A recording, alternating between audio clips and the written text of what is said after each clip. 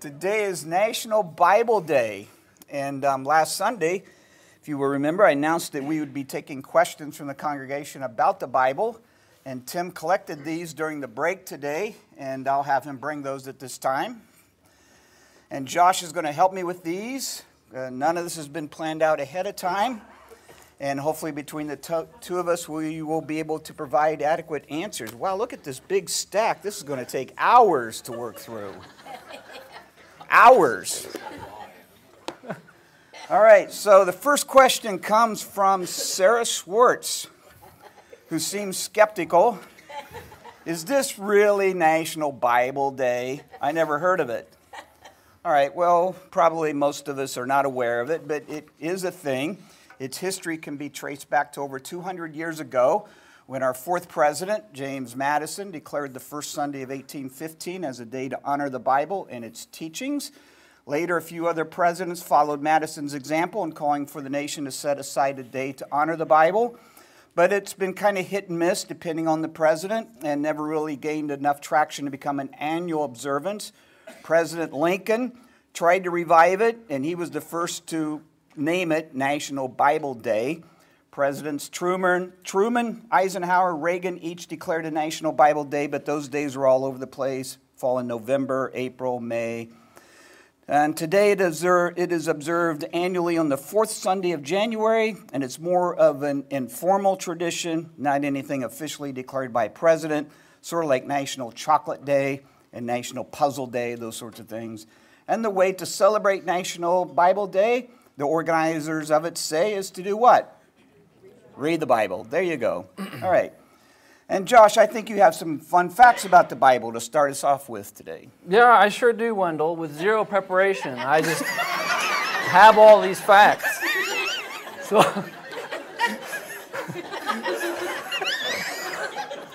that's why we send you to seminary. All right, let's start out with some general trivia about the Bible. Now, as many of you in here probably know, the Bible is the #1 best-selling book in the world. Year-by-year basis, it estimates ranging anywhere from 25 to 100 million copies sold each year. Pretty crazy disparity in that range, but still, either way, quite a few Bibles sold. Now, what I suspect fewer of you know is that the Bible also is the record holder annually for most stolen book in the world. It's speculated that whether it's from hotel rooms, church pews, libraries, bookstores, the Bible is quite popular to permanently borrow without permission. Now, let's talk translations. So, since William Tyndale's English translation in 1526, it's estimated that today we have about 900 different English translations of the Bible. 900. Now, there aren't quite as many non-English translations. So according to the Wycliffe Global Alliance, as of September 2023, there were only 736 full translations of the Bible in other languages. That's not great, considering that makes up for just about 10% of the world's active languages. Now, according to the Linguistic Society of America, there are about 7,168 languages that are currently being used in the world. So, we have some catching up to do as far as non-English translations. But it's not as bad as it sounds, considering two things. First, it's only about 23 languages that account for over half of the world's population. And we do have translations in those 23 languages. So that's a big win. Second, you'll note that I said we only have 736 full Bible translations. There are actually, if we look at translations of just the New Testament, just the Old Testament, portions of the Psalms, portions of Scripture, we actually have closer to 3,650 different languages covered in those kinds of translations. So just under 50% of all known languages in use. So there is some silver lining, although there's always room to improve on our efforts and to support those like the Wycliffe Bible translators who are devoting their time and resources to creating more complete translations in other languages. So, speaking of translating and publishing, a few fun facts. In 1631, a publishing company printed over 1,000 copies of a Bible that had one small error in it. Anybody heard of this Bible before? Maybe. Okay. Whether or not this error was a mistake, I will leave for you to decide. But the error was this. Out of the 773,692 words in the Bible, one very important word was omitted from the 7th commandment in Exodus 20:14. The word not in the line, "Thou shalt not commit adultery," turning a very specific and important prohibition into a very specific endorsement. So, was it an accident? Hard to say. Either way, the error was not found and addressed until over 1,000 copies of this Bible had already been distributed. Now today, I did some snooping, only about 9 copies of this Bible still exist. It's been infamously nicknamed the Sinner's Bible. And I confess, as I was researching this, I thought this could be great to own, just because I like to collect different translations. And I found one posted on an auction for $20,000. So we'll wait. If anybody has extra cash and wants to buy it for me, let me know. The Sinner's Bible. All right, one more fun fact. The world's smallest Bible is called the Nano Bible, and it measures only 20 nanometers. I don't know what that metric is, but it can fit in the tip of a ballpoint pen. It's the world's smallest Bible, full and complete. World's largest Bible is the Wayne Bible, stands about 3.5 feet tall, 8 feet wide, and weighs 1,094 pounds. It's a pretty big Bible. All right, we'll wrap up in just a second here. I have a few more unprepared stats. You guys ready? Both the shortest and the longest chapter in the Bible are found in the book of Psalms. Right, Psalm 117 is considered the shortest with only 2 verses, and of course Psalm 119 is the longest. Shortest book in the Bible? Any guesses? 2 John. Longest book in the Bible? Book of Psalms. Now there are 1,189 chapters in the Bible, 929 of which are in the Old Testament, 260 in the New. There are 31,102 verses total in the Bible. And any guesses as to the shortest verse in the English Bible? Jesus wept. Okay, that's John 11:35. Any guesses as to the longest verse in the Bible? This is less popular. He might win for longest paragraph or run-on sentence, but Esther chapter 8, verse 9, which just for your edification I'm going to read to you. Longest verse in the Bible. The king's scribes were summoned at that time in the 3rd month, which is the month of Sivan, on the 23rd day. And an edict was written according to all that Mordecai commanded concerning the Jews to the satraps and the governors and the officials of the provinces from India to Ethiopia, 127 provinces, to each province in its own script, and to each people in its own language, and also to the Jews in their script and their language. Behold, the longest verse. Now, an interesting bit of trivia. You guys, this is free for today. You can take this away. John 11:35 is the shortest verse in the English Bible. It is not the shortest verse in the original Greek. So in the Greek, the shortest verse is actually 1 Thessalonians chapter 5, verse 16, which says in English, "Rejoice always." So it's also a 2-word verse in English. And if you're sitting there and you're thinking, well, Josh, those are both 2-word verses, so they're tied for shortest. Well, let's get down to the really nitty-gritty here. In Greek, John 11:35, Jesus wept, it's actually expressed in 3 words using 16 characters. Okay, 3 words, 16 characters.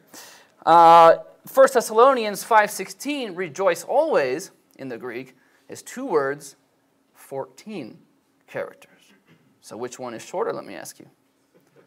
1 Thessalonians 5:16, by 2 fewer characters and 1 fewer word. So feel free to bust that piece of trivia out next time someone asks you what the shortest verse in the Bible is. You can just start your answer with, well, which Bible, English or Greek? And that'll make you real popular at the party. All right? Wendell, go ahead.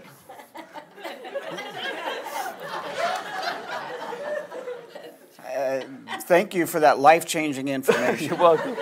Now let's move on to something more practical. This question comes from Denny. I don't especially like reading, and the Bible is way too big. Like Josh said, over 31,000 verses. What do you recommend for people like me and beginners? Good question. Now we're going to get practical. All right. So for starters, it's important to realize that the Bible is not an ordinary book that reads smoothly from cover to cover. It actually is a collection of many different books written by many different authors in different languages over a 1,500-year period. It is generally recommended that beginners start with one of the Gospels, probably Mark, which is easy to read and fast-paced, and is also the shortest Gospel. Reading the Gospels will familiarize you with Christ's life and ministry, which is at the heart of our faith, of course. After that, read through some of the letters like Ephesians, Philippians, 1 John, and so on. These books teach us how to live our lives in a way that is honoring to God. Genesis is very important because it tells us how God created the world and how mankind fell into sin, as well as the impact that the fall had on the world. And the plan for our redemption begins right away there in Genesis. At some point, you'll want to read Joshua through Chronicles as to get a good grasp of Israel's history. And reading the section that runs from Psalms through the Song of Solomon will help you appreciate and understand Hebrew poetry and wisdom. So Kennedy, if you could advance that slide there. Here are some tools I believe would be helpful for every Christian. A couple handbooks, like the one from Zondervan and Riken, the Rose Book of Bible Charts, Maps, and Timeline that we give here to our youth group members when they graduate. And either the NIV or the ESV Study Bible or both. It's good to have a Bible dictionary, like the classic one from Unger, but there are others. A basic commentary to help you navigate difficult passages, and a concordance to help you look up a verse where you can't recall where it is, but you want to find it, that sort of thing. Have at least two or three other believers that you can freely approach with questions who have been in the faith for many years and are well grounded in the Bible and in theology. And if they don't know the answer, they will know how to go about finding it. And 3 websites that I'd recommend that are very useful and are free: Bible Gateway, Bible Hub, and the Bible Project. Okay, Kennedy. All right, speaking of having a hard time reading the Bible, I think Josh has some interesting information from recent polls and surveys. Yeah, I do, Wendell, thank you. And to anybody who is having a hard time reading Scripture, I'll tell you right now, for better or for worse, you are not alone in that. According to Statista's 2021 survey, only about 11% of Americans reports to read their Bible on a daily basis. 11%. Now, according to the American Bible Society, that number has dropped to 9% in 2023.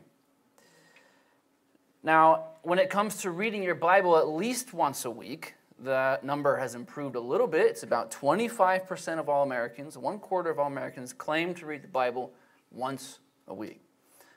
29% in a 2023 poll claimed to never have read the Bible. The same polls found that millennials led the charge with the most likely to never have read the Bible, rivaled only by Gen Z. And Americans over the age of 70 were the most frequent readers. According to polls done by the American Bible Society as well, women are more likely to be Bible users than men. Single people are least likely to use the Bible. Interestingly enough, people who are divorced or separated were the most likely. Just some random statistics there. In 2022, the American Bible Society launched a survey, and they found that roughly 26 million Americans had mostly or completely stopped reading the Bible, implying that they once had before. Unfortunately, esteem of the Bible is also dropping. According to a recent poll from Gallup in July of 2022, a record low of 20% of Americans polled now say that the Bible is the inspired Word of God. So that's down 24% from the last time the question, that's down from 24% the last time the question was asked in 2017, and it's half of what it was in 1980 and 1984. So instead, as a new high, a new record, if you will, 29% of Americans say that the Bible is a collection of fables, legends, history, and moral precepts recorded by man. Now, I mentioned that poll in particular because it marks the first time in 2023, it marks the first time that significantly more Americans have viewed the Bible as not divinely inspired than those who view it as the inspired Word of God. So that's pretty troubling stuff. All right, well, we have a question from Martha Luna. It's a good question. She asks, everyone keeps referring to the Bible as God's Word. Well, how do we know that? There are so many called holy books in the world, each claiming to be a revelation from God. Wendell, you've done some sermons on this in the past. You want to take this one? Okay, so a common way that Christians try to answer this is to simply quote 2 Corinthians 3:16, the verse that reads, all Scripture is God-breathed, or in some translations, all Scripture is inspired. The problem is this response amounts to circular reasoning. To say that the Bible is the Word of God because the Bible says it is the Word of God is not going to win over a skeptic. It's like me saying, I'm the coolest person in the church, and because I'm the coolest person in the church, I know what being cool is, and I'm saying I'm the coolest. Okay, see the circular reasoning? So to make the case about the Bible, several points need to be established. If Jesus is who he claimed to be, God, then everything he said would be true. Jesus affirmed the Old Testament as the Word of God. Regarding the New Testament, we know that he commissioned his apostles to take his teachings to the ends of the earth and to help them remember his teachings and to guide them in the truths of the kingdom that they would be proclaiming. He promised them the Holy Spirit. The 27 books in the New Testament were either written by an apostle or those writing under the authority of an apostle. And based on the promises of Jesus, we have assurance that these writings are the Word of God. Now, so this is the basic argument. We need time to fill all that in, develop each of those points, but this is the case in a nutshell. Essentially, as you can see here, the case rises or falls on whether Jesus really is the Son of God. And hopefully you will remember the many times we have tackled that question in the past. But we would do well to avoid the more common approaches we often hear that are taken. You know, it is by faith that we believe the Bible is God's Word. That's a common one. Or the Bible doesn't need to be defended. It just needs to be believed and obeyed. You see this often on church marquees. And of course, the Bible says it is God's Word. Again, circular reasoning. Now, the fact that the Bible claims to be God's Word is very significant. For the reader who has accepted its authority, it removes any misunderstanding about the ultimate source of Scripture, that it is from God. But that particular argument, again, isn't especially useful for the one who is still struggling with doubts. All right, ironically, and I mean, who would guess this? The next question randomly picked ties into that perfectly.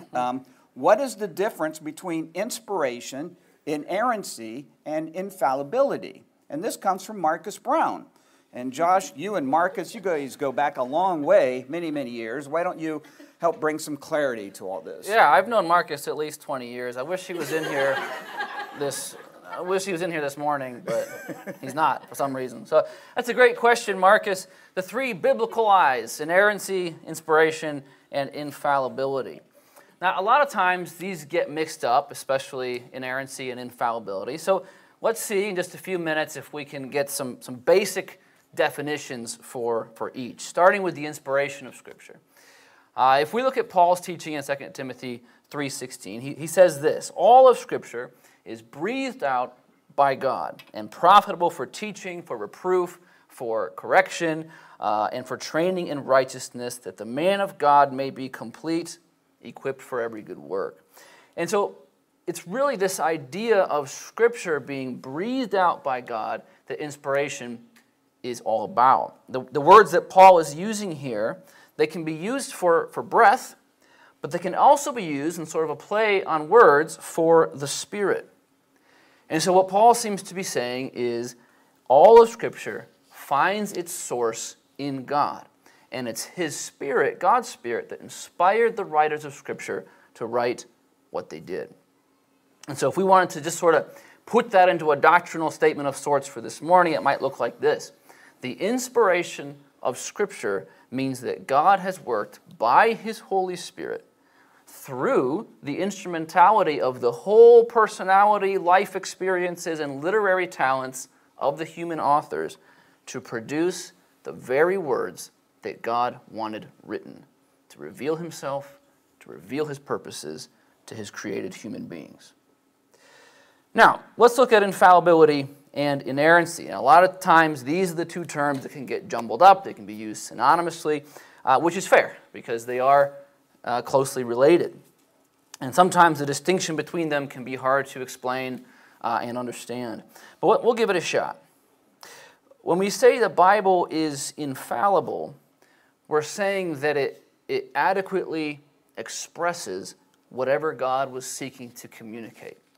It conveys whatever God wanted to convey, and as such, we can trust Him in His Word. And you can think about it this way. The term infallible is derived from the word fail. And so when we say that Scripture is infallible, we're asserting that Scripture will not fail in communicating God's truths. Inerrancy, on the other hand, while it's similar, could be almost said to be the natural consequence of infallibility. And it's basically the idea that Scripture in its original writings does not affirm anything contrary to fact. That when we use the proper tools of interpretation, we will find that Scripture does not contain any contradictions. No contradictions with itself, with other Scriptures, no contradictions with history, no contradictions with science. Again, when we are using the proper tools in interpretation. That's the idea of inerrancy. Now, we could go a lot more into this, obviously. There's a ton more to it, but I think we may actually be looking at a sermon or two, possibly for next year's National Bible Day. But hopefully for our purposes this morning, Marcus, when you get a chance to watch the recording, that helped to bring a little bit more clarity. Great question. Now, we do have a follow-up question from Marcus's little brother, Henry. Another excellent question. And Henry asks, is belief in the inerrancy of Scripture necessary for salvation? Wendell, what do you think? Okay, so anytime someone frames the question like that, it feels like it's a trap question. It could get a little tricky, a little dicey, but we believe Henry's intentions here are innocent enough. So these questions, however, need to be qualified. As a starting point, we would say that the center circle doctrines that one's salvation rests on are limited to a small list of the most important and most essential truths of the faith. The sorts of truths we find articulated in the Apostles' Creed and the Nicene Creed. And we need to resist the temptation of adding things into that, things that don't belong, and taking things out of it that do belong. So we are talking here about truths that have stood the test of time, are well grounded in Scripture, are universally recognized as the core beliefs of the faith by all branches of Christianity. A new believer may not understand all of them as they should, might not even be aware of all of them, but once explained, they cannot be denied. The inerrancy of Scripture is not one of those center-circled issues that one's eternal destiny rests on. However, like other doctrines that are in that second circle, it is a truth worth fighting for, arguing about, and defending with great passion. So if we had a member here who thought it possible that the Bible might have some errors in it about history or science, but still held to the Bible's inspiration and authority in matters of faith and doctrine, we would still recognize them as a Christian, and this would not affect their membership. However, given the significance of this doctrine and the ramifications of it, it is our policy here that they would not be afforded the opportunity to teach either adults or children. All who teach must subscribe without hesitation to all 19 articles of the Chicago Statement of Inerrancy, 6 pages worth, that can be found on our website.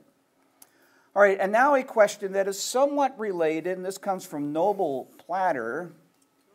All of this nitpicking about inerrancy and infallibility and so on smacks of bibliolatry.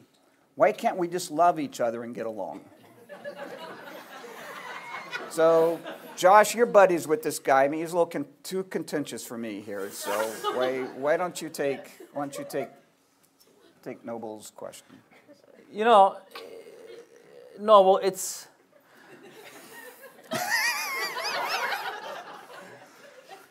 I agree that particularly within the community of brothers and sisters in Christ, we should love each other and all get along. There should be a spirit of unity there. And if we're not, that could be a sign of a problem. For sure, for sure.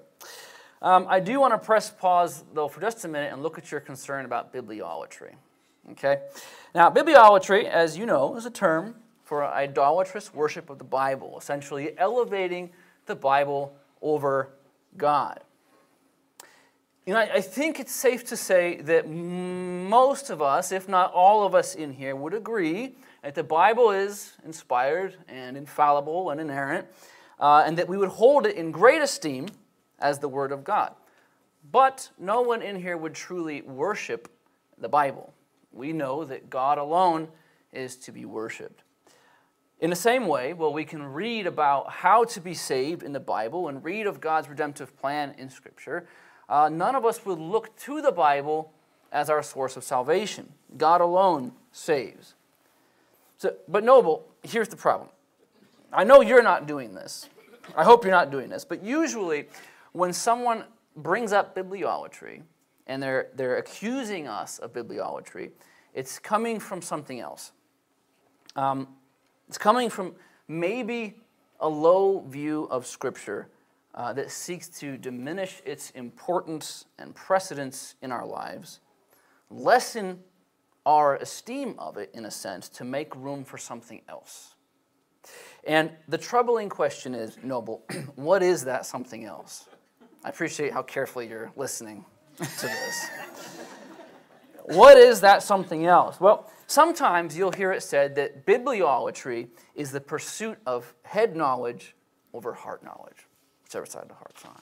If we pursue too much head knowledge, well, that's becoming idolatry of Scripture. What matters most, what the implication is, what matters most, what should be prioritized, is that we're feeling and expressing from the heart. And unfortunately, the implication goes on from there, is that sometimes we should reduce our pursuit of knowledge and our understanding of Scripture so as to somehow make room for what effectively amounts to a subjective and experiential revelation of quote-unquote truth that would come from outside of Scripture, from a different source than Scripture, and usually a truth of some kind that will sort of mysteriously emerge from our relationship with Jesus. Now, not only is that view arguably dangerous, and we could spend some time on the dangers, but I think it leaves us vulnerable to missing some crucial aspects of the Christian walk. Namely, that not only is it through the work of God's Holy Spirit, but it's also through an informed mind that we experience a transformed heart. This is the message of the psalmist in Psalm 119:11. What does he say? He says, I have stored up your word in my heart that I might not sin against you. So arguably, it's in our high estimation of Scripture, God's revealed truth to us. It's through our time that we spend in that truth. It's through our trust in that truth that we're able to then grow into a deeper and more intimate relationship with the source of that truth.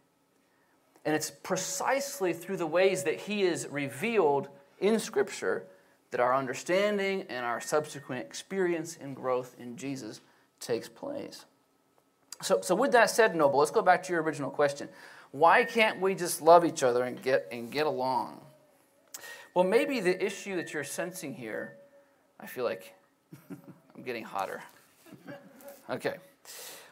Maybe the issue you're sensing here isn't our high esteem of Scripture, but maybe it's a failure in application. So I think, for example, of Christ's encounters with the Pharisees in Scripture. Now, they esteemed Scripture highly, right? They knew it inside and out, but something in their lives was still missing. They knew God's Word, but by the fruit of their lives and conduct, it seemed they did not know God. And in that ignorance, it led them to the devastating reality of rejecting His Son. Now, so if anyone was guilty of bibliolatry, it might have been them. They had the highest esteem for Scripture, but it seemed to take precedence in their lives over obedience and a changed heart. So what did Jesus say to them in all of His encounters with them? Did He ever say, hey, stop caring about Scripture so much and focus more on what your heart tells you. Focus more on subjective spiritual experiences. That'll fix you. That's not what He said. Did He ever say, hey, stop loving Scripture so much, start loving it less, and start loving me and other people more? No. No, He always pointed them back to Scripture. He recognized the authority of Scripture in everything that He taught and said. Have you not read, He would say. It is written, He would say. To Him, Scripture was clearly the trustworthy foundation for how we should live in right relationship with God and with each other. And so arguably the missing piece for us here isn't so much about too high of an esteem for Scripture, but maybe how diligently we're seeking to apply what it is that we have taken the time to know. How earnest we are in pursuing obedience to what Scripture says. Maybe then, we'll be more naturally inclined to exhibit the love described in Scripture. I could riff on that for a while longer, Noble. Hopefully that helps gives a little bit of an answer to your question. All right, so this now we have a question from Deanna Stevens. Is she in here with us this morning? She's teaching. All right. So the next question is, my mother, Connie, keeps telling me that Hayden needs more discipline. and that Dave and I are too relaxed when it comes to whoopings. She keeps quoting, "Spare the rod, spoil the child." Where is that in the Bible? All right, I want to take that. So first of all, if I tend to agree with your mom about Hayden. A good old-fashioned trip to the woodshed would go a long way with him.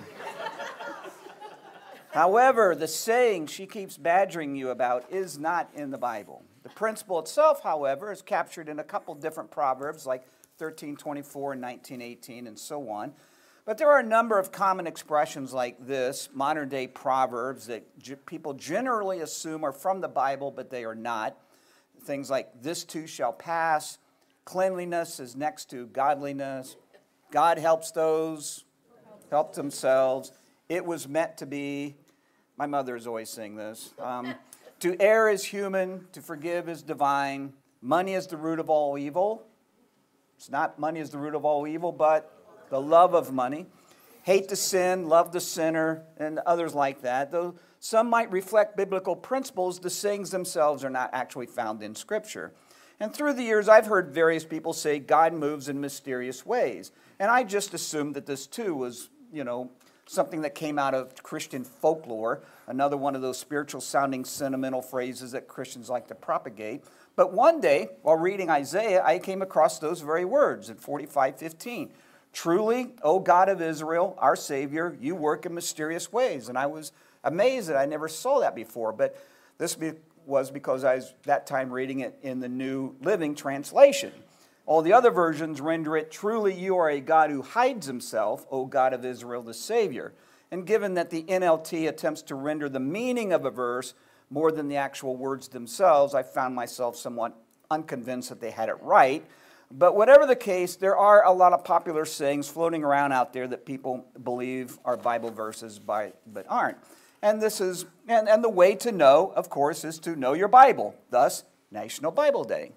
All right, so here's a good question, and this one's well suited for Josh, and it comes from Lori Nelson.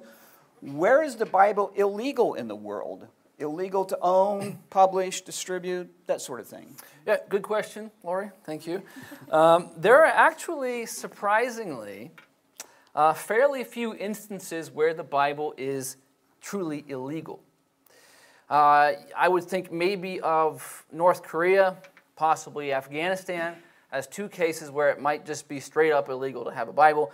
But most of the time, the real limitation of freedoms has to do with how you use the Bible. So in Saudi Arabia, for example, it's fine to bring a Bible into the country. You can have it on your person.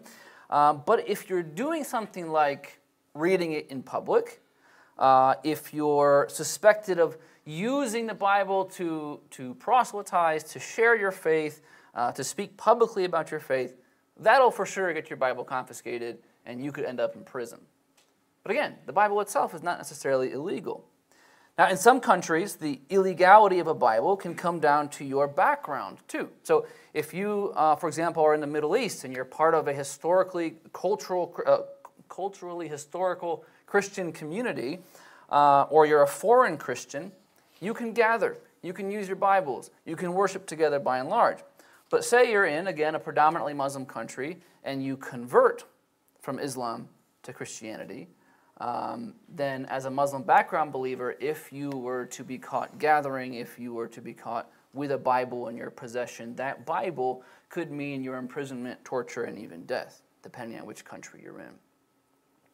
So in Iran, here's an example, a believer from the Christian ethnic group there, the Assyrian church, they could have a Bible in the Assyrian language for them to use, for home use. But if a Christian who converted from Islam is found to have a Bible in Persian or Farsi, the national language, imprisonment, torture, or death. And this is true, again, in many areas of the Muslim world. So as a basic answer to that question, even in countries where a Bible is technically legal, which is most countries, it can still be taken away from Christians at any time. It can still be used as it can be used as fodder for false accusations. It can be used as incentive for imprisonment, and so on and so forth. So there's quite a bit of danger to having a Bible in many parts of the world.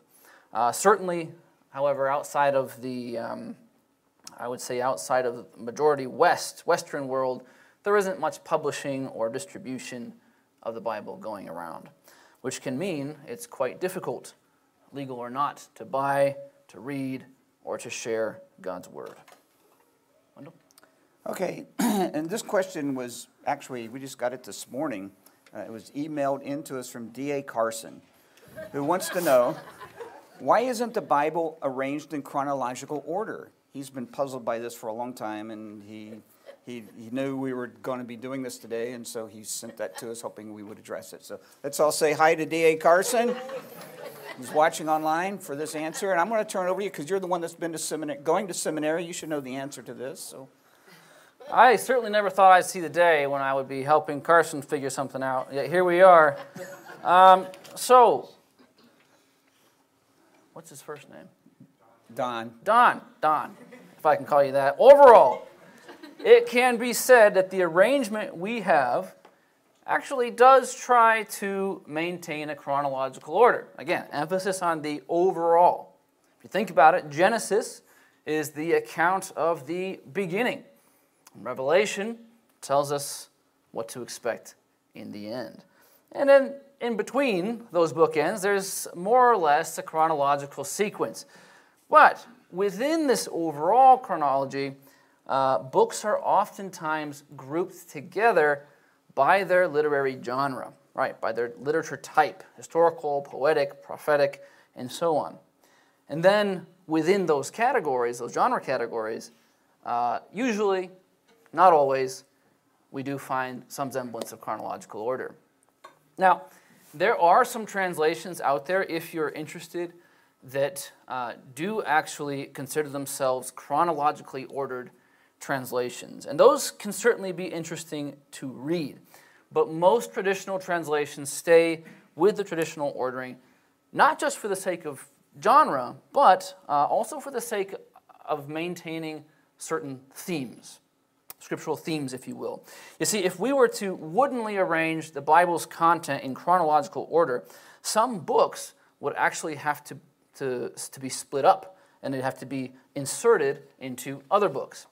And that might be helpful for getting like a really big detailed picture of a certain historical event all at once, but in most instances, it can actually lead to some confusion in the messaging of the particular book, and what it might have been trying to impart to its readers. So for example, we could look at 1st and 2nd Chronicles. Now, a strictly chronological translation would have to take 1st and 2nd Chronicles and split them up and parcel them into 1st and 2nd Samuel and into 1st and 2nd Kings to make the timelines all work up. And if we did that, those books would become all enmeshed, and in so doing, I think we'd lose the overarching theme of 1st and 2nd Chronicles. And the theme there was probably specifically meant to encourage the exiles who are returning to Jerusalem, to remind them of their spiritual heritage, of their priesthood, the nature of the temple, and so on and so forth. And that would all be lost if 1st and 2nd Chronicles was broken up and fragmented into these other books. So again, I think themes are a big part of why the Bible is structured the way it is in our traditional translations. That's pretty much why we have the layout we have. Great question, Don.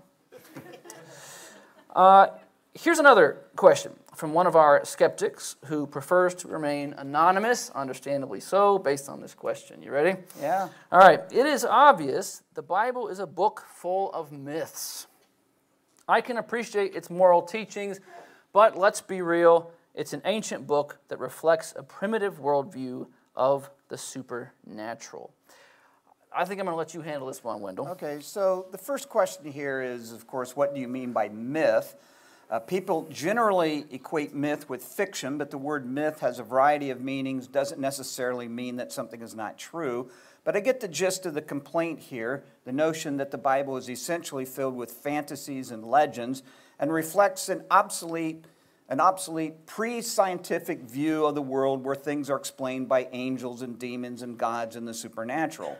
For instance, we all know that lightning is an electric discharge of static energy and not the demonstration of wrath from some divine being sitting on top of the thunderclouds. And so many of our contemporaries are telling us to, get with the times. An adequate response would take more time than what we can give it this morning, but here, at least in my mind, would be a starting point. Some might approach this differently, but I would say that some questions just need to be asked. Where exactly are these myths? Is everything a myth, or just some things? For instance, the Bible refers to the city of Jerusalem. Is that a myth? The Bible refers to the Roman Emperor Tiberius Caesar. Was he a myth? It tells us the story of the Hebrews being exiled to Babylon. Did that happen, or is that a myth? There are all sorts of people, places, and events that we know about from secular history that are also referenced in the Bible. Like instead of once upon a time in a land far away, we have in the time of King Herod of Judea. Events are anchored in space and time. Things can be checked out. And so again, what is a myth and what isn't?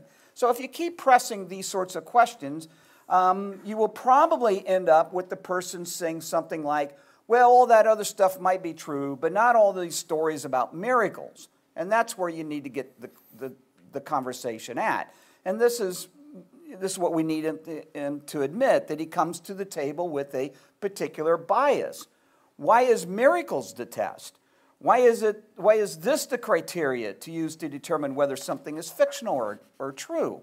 At this point, the discussion is no longer about whether the Bible is factual and reliable. It is now a philosophical question about whether naturalism, rejection of anything supernatural, can adequately explain the universe we live in, of whether miracles are possible or not.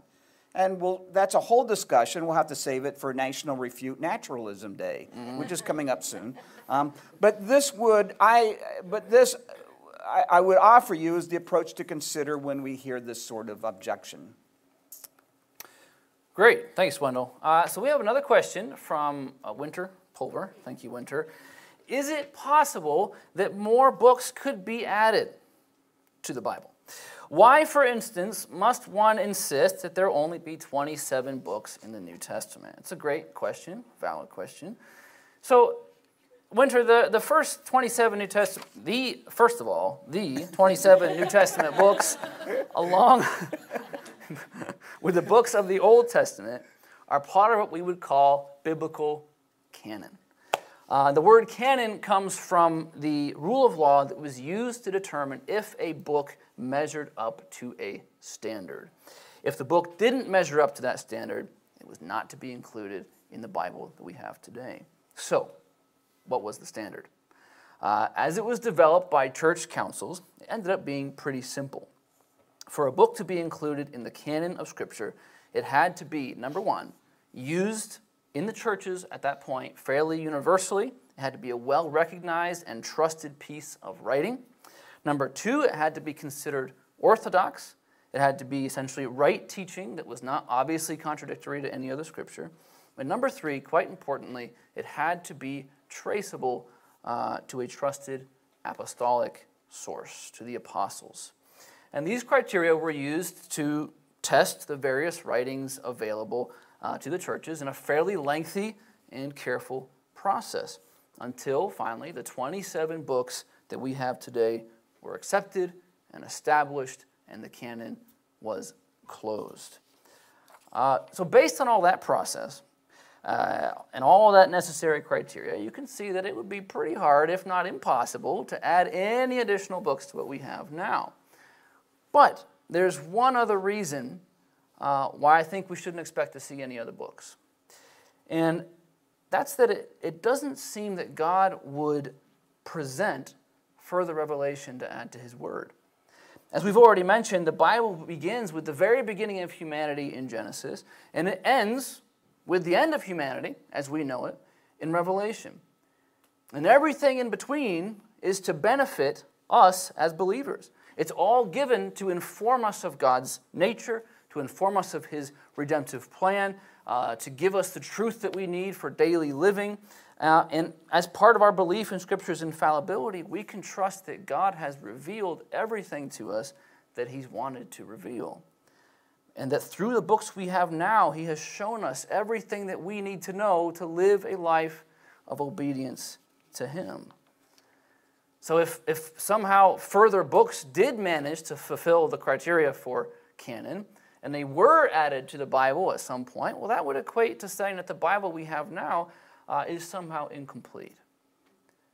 That it doesn't tell us everything that we need to know right now. I think that would lead to some pretty troubling implications. Wendell? Okay, here's an interesting question from William Elkington. Though it sounds a bit technical, does it need to be? I sometimes come across something called higher criticism and lower criticism. What is all that about? Well, this is pretty simple. Higher criticism refers to the efforts of Bible scholars and experts, those in academia, highly educated with doctorate degrees and such, when they criticize the Bible for what they believe to be errors and flaws. Lower criticism is when the undereducated and laypersons attempt to do this. You got the next question? Don, you still watching? I'm sorry, this is a little awkward, but where did you come up with that? Well, what do you mean, where did I come up with it? Let's take a step back. Let's take a step back. I'm in seminary, okay? You know what? I am twice your age, twice as knowledgeable, twice as wise, and I've been reading the Bible since you've been scooting around on the carpet, drooling over yourself, wearing diapers. All right, Wendell. So don't question what I just said, all right? This is getting personal. First of all, I have a Dropbox folder filled with papers, and I just wrote a paper on higher criticism. So hear me out, all right? It is not just about people, educated or otherwise, being... hang on, Tim, hang on. No, hey, we're not done. You're too soon. You're too soon. Down. You hold that thought, Tim. Higher criticism is a discipline and a science, straight up. It's a completely legitimate process of analyzing the deeper spiritual meanings found in a given passage. All right, when we engage in higher criticism, we're trying to decipher the symbolism and the allegorical meaning of a text. It's all about looking for that higher meaning, the meaning that God really intended for us to find and understand. Lower criticism, on the other hand, is just about trying to understand the plain sense, the plain meaning intended by the human author. Is this what they're teaching you in seminary? On the contrary, Wendell, I learned this not just in seminary, but during my 3 years under Denny. Day in and day out, he would pound it in my head. If the plain sense makes good sense, you're doing it wrong. Look for a different sense. I know my criticism science. All right. I am seriously having second thoughts about your role here.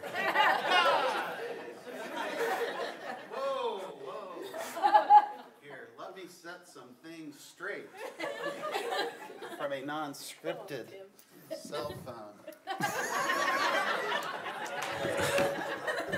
This is my cue. The word criticism sounds like some scheme to criticize the Bible, but the word is actually used here in the sense of investigation or examination. Lower criticism, often called textual criticism, is that of examining the text itself to see if it faithfully represents the original. Since we no longer have the originals or the autographs, we have to reconstruct from the thousands of ancient copies that we do have, and this process calls for a lot of careful scrutiny, which is good.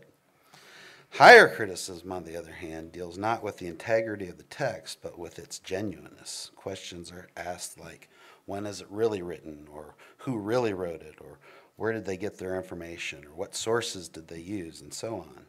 In the past, some felt a bit threatened by higher criticism because skeptics have tried to use such criticisms and questions to discredit the Bible. Admittedly, the agenda behind it is not necessarily a friendly one. However, most evangelical scholars today have accepted it as a legitimate approach and are willing to face the challenges from such skeptics, kind of a bring-it-on attitude.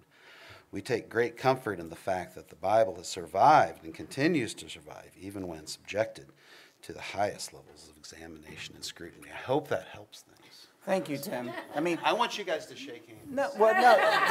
This is what I was saying the whole time. That's exactly what I was saying, wasn't it? Was that not what I was saying? Well, I'm not done with seminary yet, so hopefully we'll come out of it better. All right.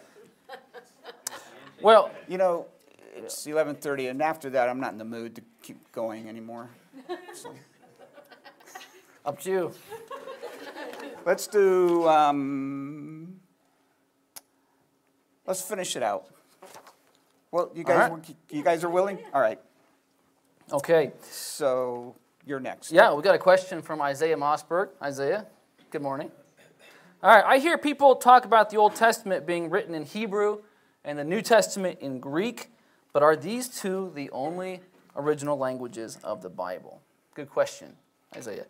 So almost the entire Old Testament was written in Hebrew, but there are a few chapters in the prophecies of Ezra and Daniel, and one verse actually in Jeremiah chapter 10, verse 11, that are written in Aramaic, which would be the third language party here. So Aramaic was a pretty popular Semitic language. It's actually a Syrian dialect that ended up being so popular it replaced Hebrew almost altogether among the Jewish people until it eventually gave way to Arabic. And so it was the common language spoken in Israel in Jesus' time. And it's actually likely the language that Jesus himself spoke in his day to day. And what's interesting, as you read through the Gospels, you'll actually see Aramaic words transliterated into Greek, sprinkled here and there. Now, I say transliterated because, as Isaiah already pointed out for us, the New Testament was written in Greek. And this might seem strange since you think it would either be Hebrew or Aramaic, but Greek was the language of scholarship and trade during the time that the New Testament was being written. And so it's likely it would have been the most natural choice for a message that needed to be spread far and wide. And so the Greek the New Testament writers used was called Koine Greek. And Koine is simply the Greek word for common. Now, not only was the Koine Greek common in the sense that it enjoyed widespread usage throughout the Roman Empire, but it was also common in the sense that it was not the language of the intellectual and the academic elites. They used classical Greek. Koine Greek was the language of the working man, of the peasant, the vendor, and the housewife, and so on. There was nothing pretentious about it. But what I like about that is, as God has shown with other humble things, this language was used to great effect.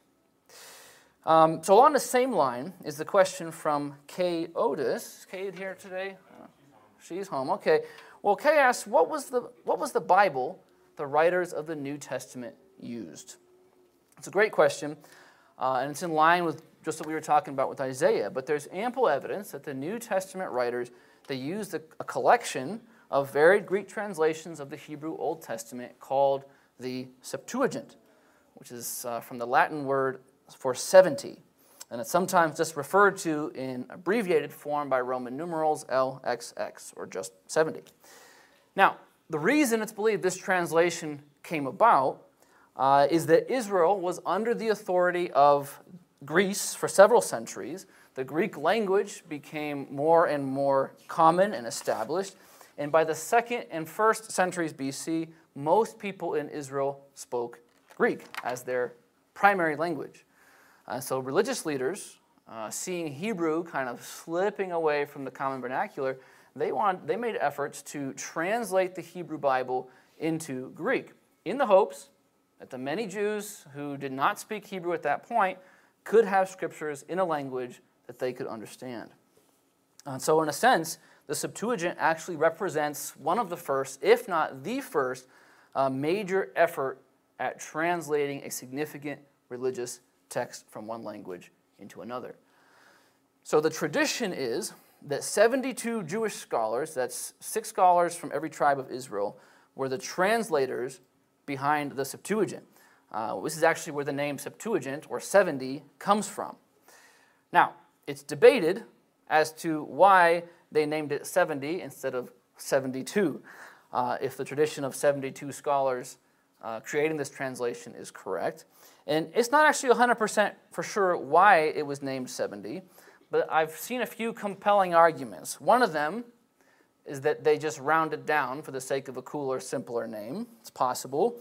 Another one is that they were actually only 70 scholars who worked on the translation and not 72. Or the option that I kind of like is that rabbinic writing, wanting to allude to the spiritual significance of the translation, they took liberties to connect the work of the 72 scholars with the 70 elders who went up to Mount Sinai with Moses in Exodus 24, and the 70 elders who received a share of the Spirit with Moses in Numbers 11, verses 10 through 25. So there's some sort of significance in Hebrew Scripture for the number of 70, and so I think there's a good chance that the rabbis at the time wanted to impart that same sense of spiritual significance to the Septuagint, and so just kind of ignored the fact that there were 72 scholars and decided to name it the 70. So all this to say, in answer to Kay's question, evidence points to the Septuagint as being the primary source of Scripture for the New Testament writers. And we'll leave it there since Wendell is actually planning on giving a sermon on this in just a little while. Wendell? I was? That's what you said. I don't remember. Okay. That's usually what I say when we don't want to keep talking about something. We'll do this some other time. That's right. All right, final question for the day, and this comes from Lynn Wegman. I've always dreamed of joining the Roman Catholic Church.